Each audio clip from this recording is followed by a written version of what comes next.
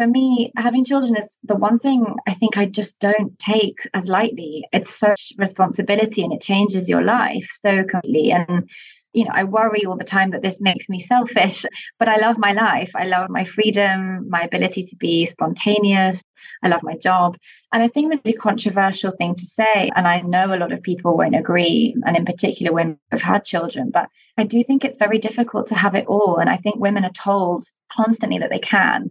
You can have the job, the family, but so many women I speak to who have children feel guilty a lot of the time, guilty that they're working too much and not with the kids, or guilty that they're with the children and not working enough, and for many women who maybe find themselves in a situation where they're alone in bringing up their children and don't have the means for help, I think they can't necessarily carry on with their life or their job in exactly the way they might have. There's nothing wrong with that, but it's just not for me. It's not what I want.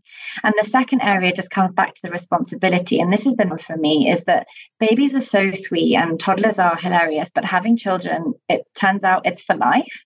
And it's a lifetime of worry and anxiety. And I still see the way that my parents worry about me and, my sibling now. And love overrides that, of course. And I understand that. But I think I'm just very aware of what I can handle and not handle. And I think for me, kind of all things considered, that stress and responsibility is something I can't handle. So if I was to say kind of in a nutshell, I guess that's it. It's just that feeling of responsibility and the fact that it's forever.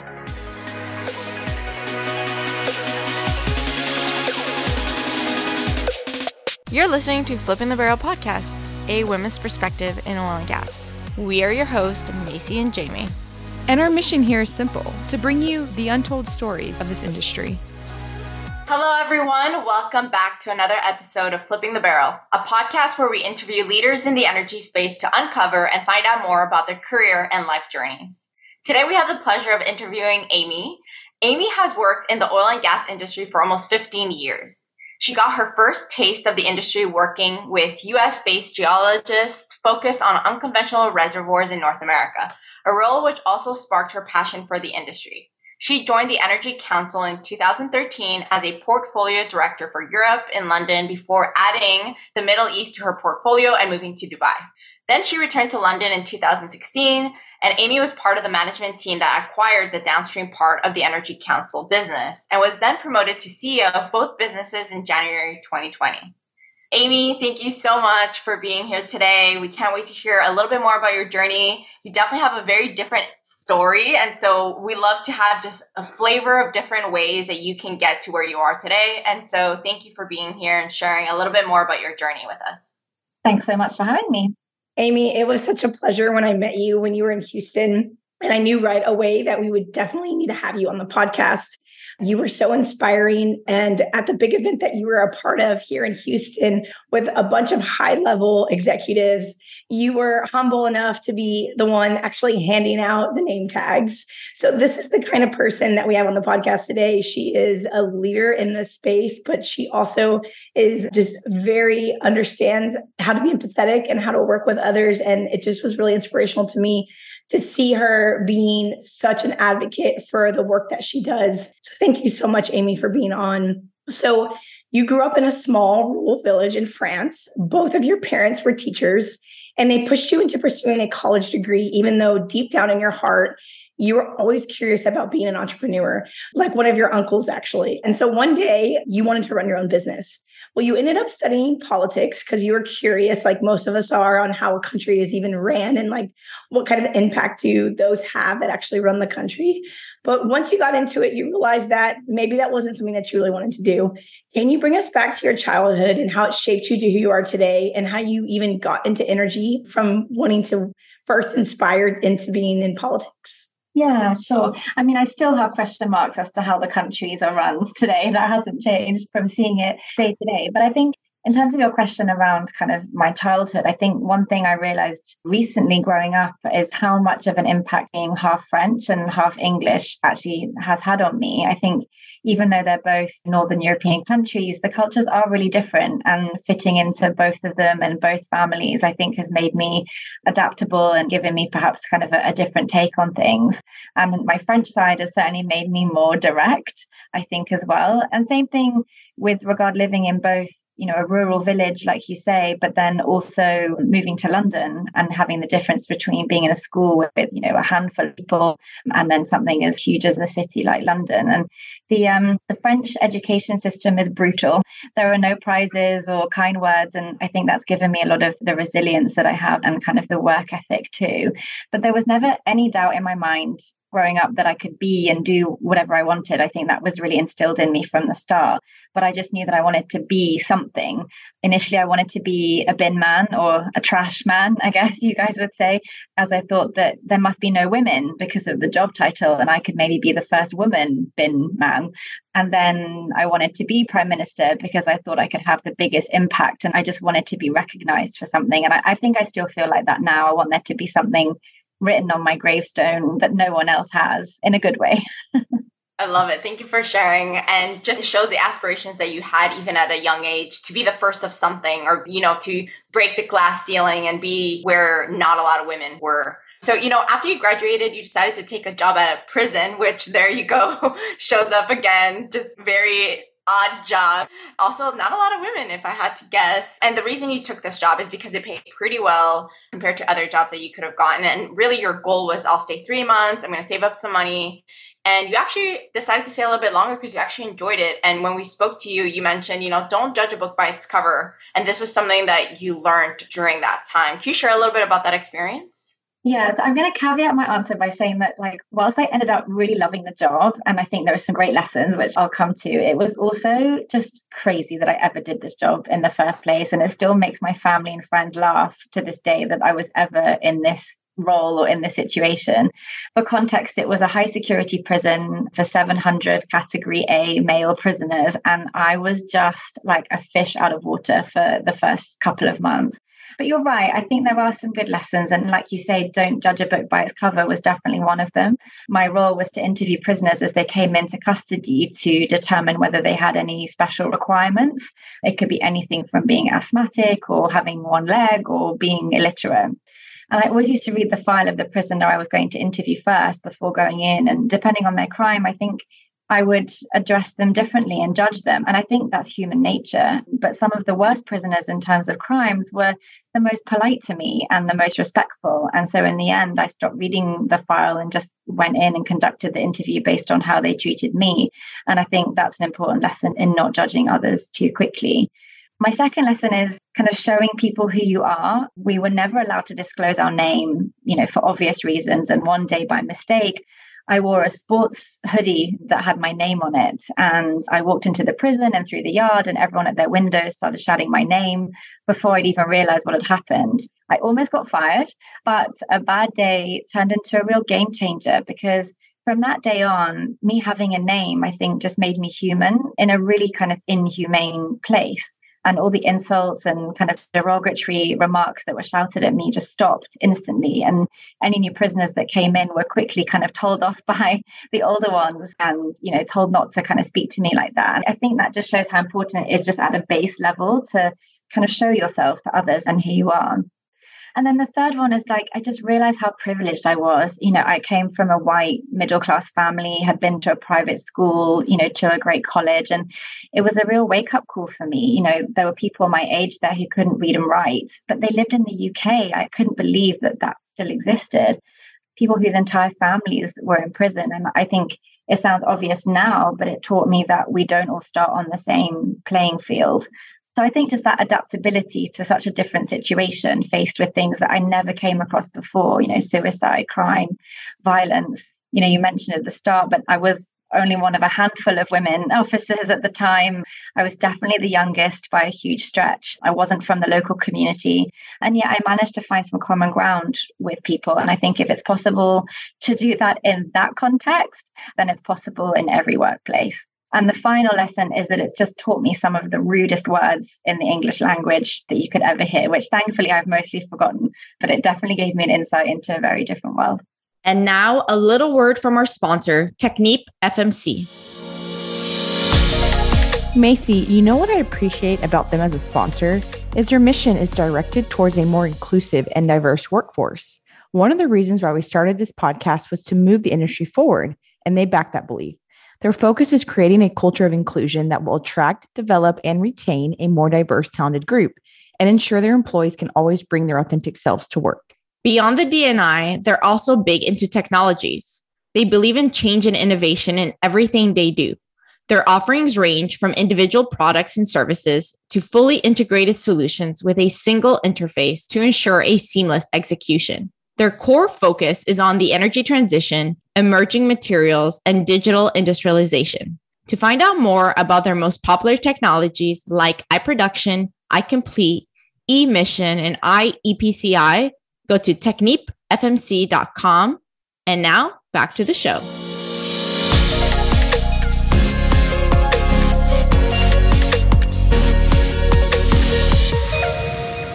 I had no idea, Amy, that you worked at a prison. I think that says a lot about you. And it also shows, even when I started and said when I met you, you were there handing out name tags. It really is the depth of who you are and how you find yourself no matter what position you put yourself in. And I think that's very inspiring. And a lot of leaders today, I think, are really trying to be more transparent and be more likable. But for you, it just comes very natural. And I saw that right away. And another thing about you that's really interesting throughout your story, you never really had a plan, and you kind of can hear it in just like, oh, I went to go work for a prison. And, your parents and everybody were surprised. There's a lot of people who think by 25, I need to be here, by 28 here, like by 30, I need to be a manager or whatever it might be.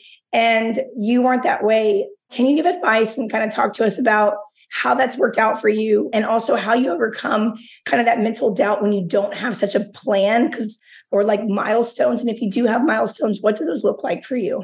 I think if you'd asked me this question when I was like 18 or 20, I probably would have given a different answer. But I think as I've got older, I think it happens to everyone. A lot of the plans that you put in place just don't pan out. And that's not good or bad. It's just a fact. And so I think I went through kind of my later 20s and 30s with just more kind of going with the flow. And I think that opened me up to opportunities that I could never have planned. And I think that's so important because sometimes you lose sight of that. And, working in the prison or living in South Africa or, moving countries, I think would never have happened had I not have, had a more open outlook to that. When I was thinking about this question, I think I'm a huge believer in two things. The first is just being open to the possibilities around you. And the second is that everything happens for a reason and you can't always plan for that. It happens and good will come out of it.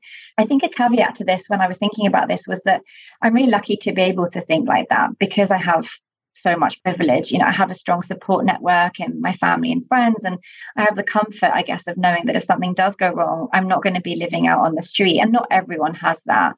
But I guess with that caveat, my mantra is kind of, what's the worst thing that can possibly happen if I do X, Y, or Z? And often 99% of the time, I think the answer to that is nothing that bad, nothing that you can't come back from or that you can't solve.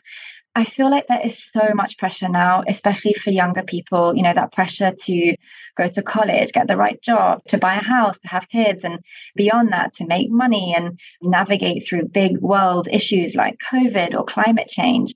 And then on top of that, there's no escape from it because you're always on with kind of social media.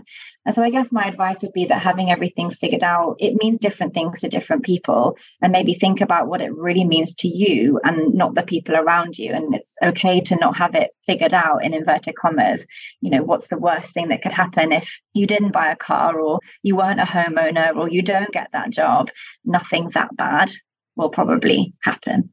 That's such a great mindset. And I love that you show kind of empathy and also just gratefulness and thankfulness, which is a trait that I think a lot of people want, but we easily forget. But you seem to be just so thankful, and you go back to not everyone has this opportunity. I grew up in a certain part of the world or with a good family. And so even those reminders are so crucial to just how we see life. And so thank you for sharing that. I really appreciate that you've mentioned that. So on the same topic of figuring life out and just the peer pressure of everyone thinking you have to have it all figured out by 30. 30 is like the new age that you have to have all things figured out.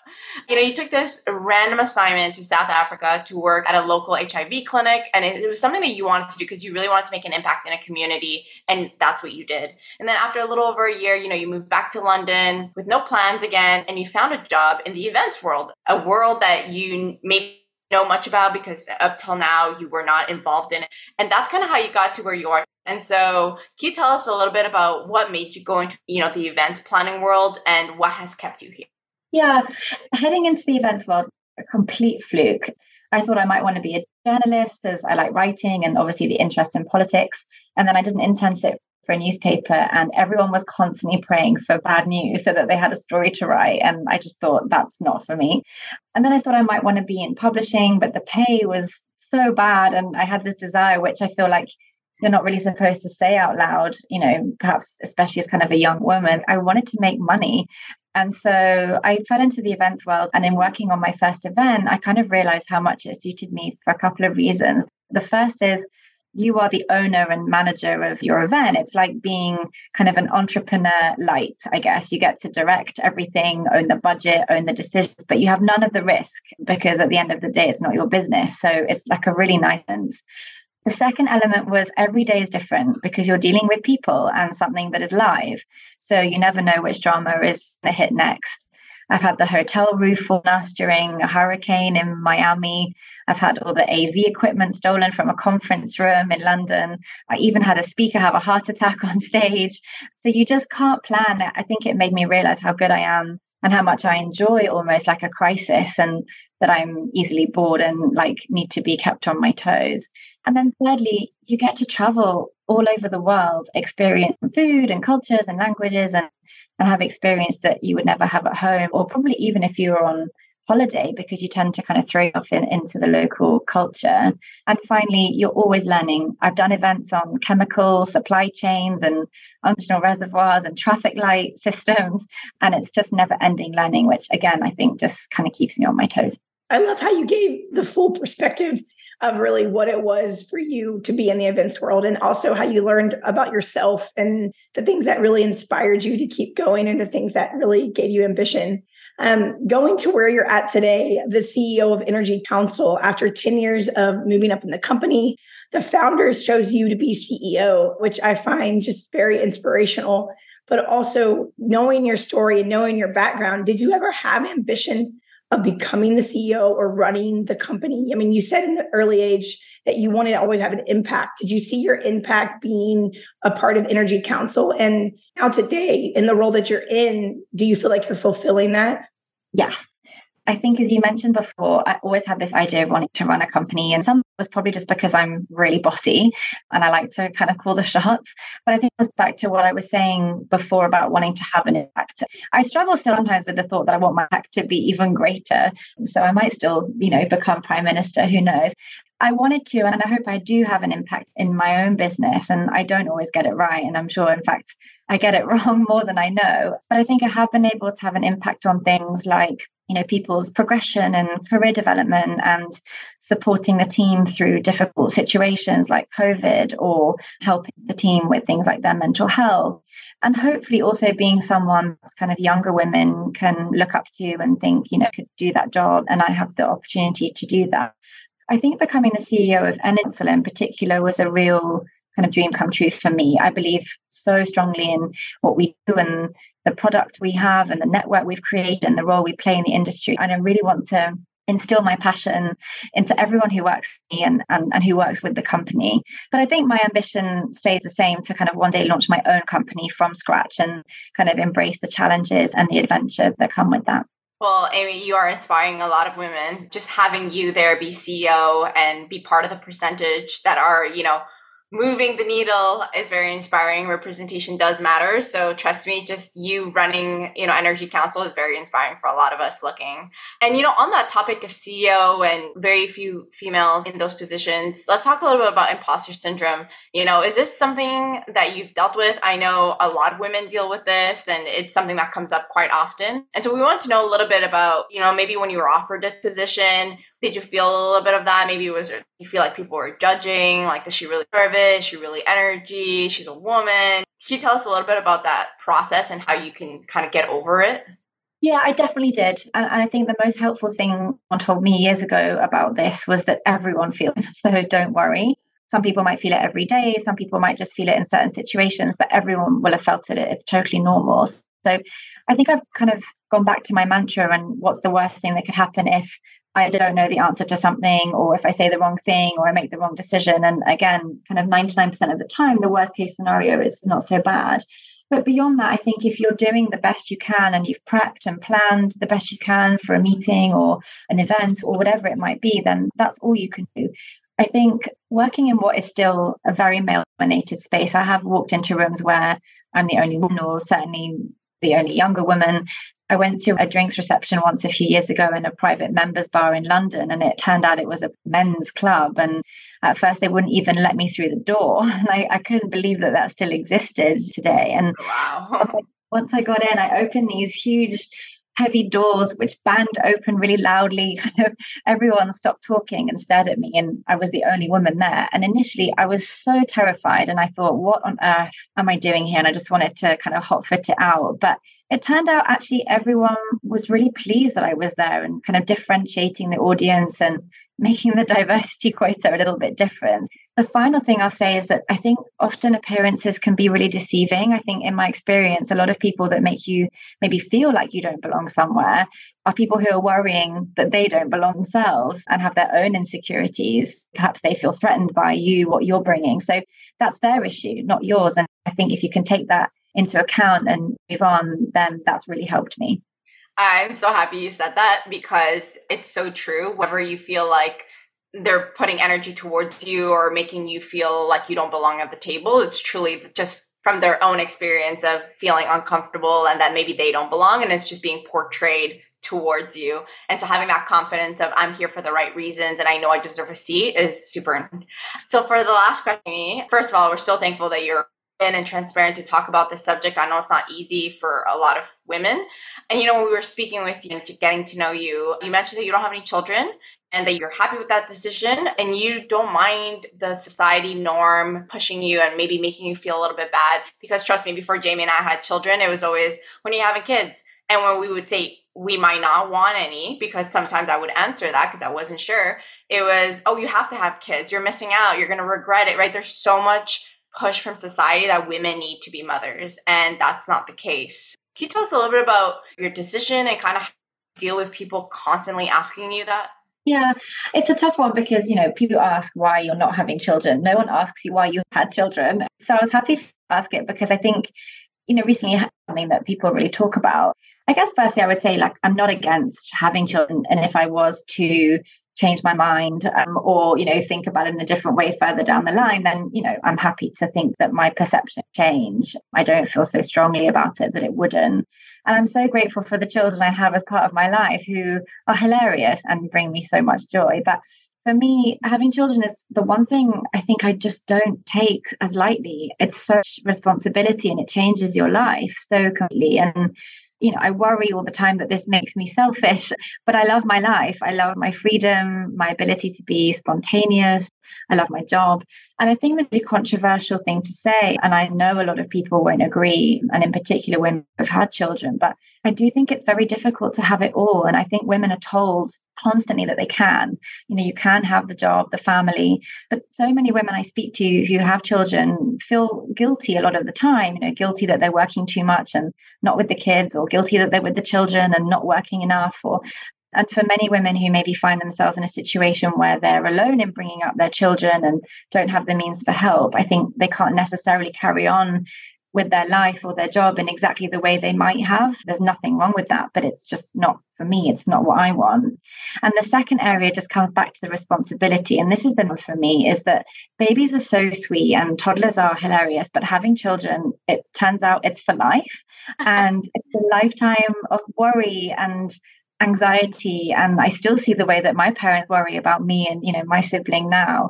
And love overrides that, of course. And I understand that. But I think I'm just very aware of what I can handle and not handle. And I think for me, kind of all things considered, that stress and responsibility is something I can't handle.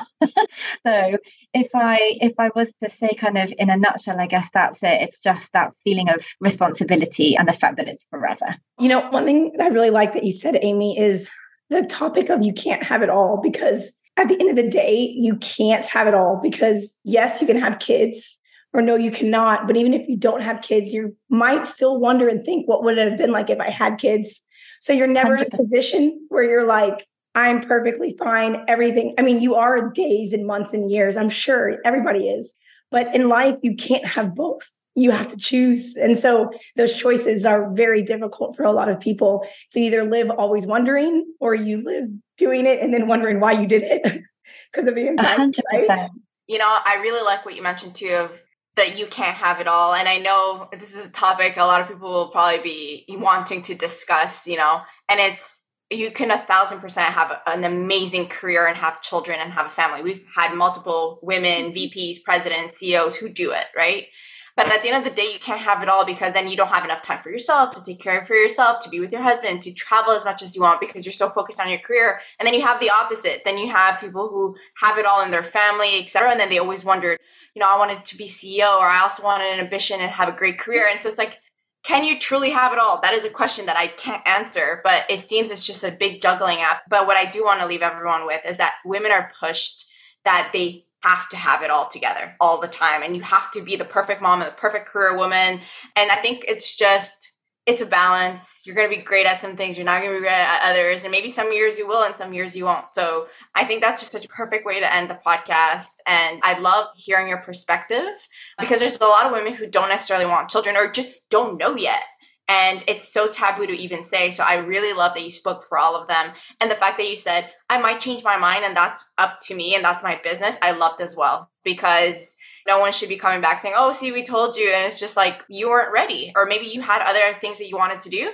But at the end of the day, you're open to the idea. If it happens, it happens. And if it doesn't, you're super happy with where you are in life. So I love everything that you mentioned. And we can't thank you enough for coming on the podcast. So many good golden nuggets, such great advice, such an interesting story from where you came from, the different odd jobs to now running Energy Council. So Amy, thank you so much. Thank you so much for having me. It's been awesome. Thank you, Amy. And if you liked this podcast, please like, subscribe, follow us. And thank you for sticking around for my voice on this podcast. And I promise her voice will be better on the next one. Yes. We had to get Amy because we couldn't miss the opportunity to talk to her today. And thank you, Amy.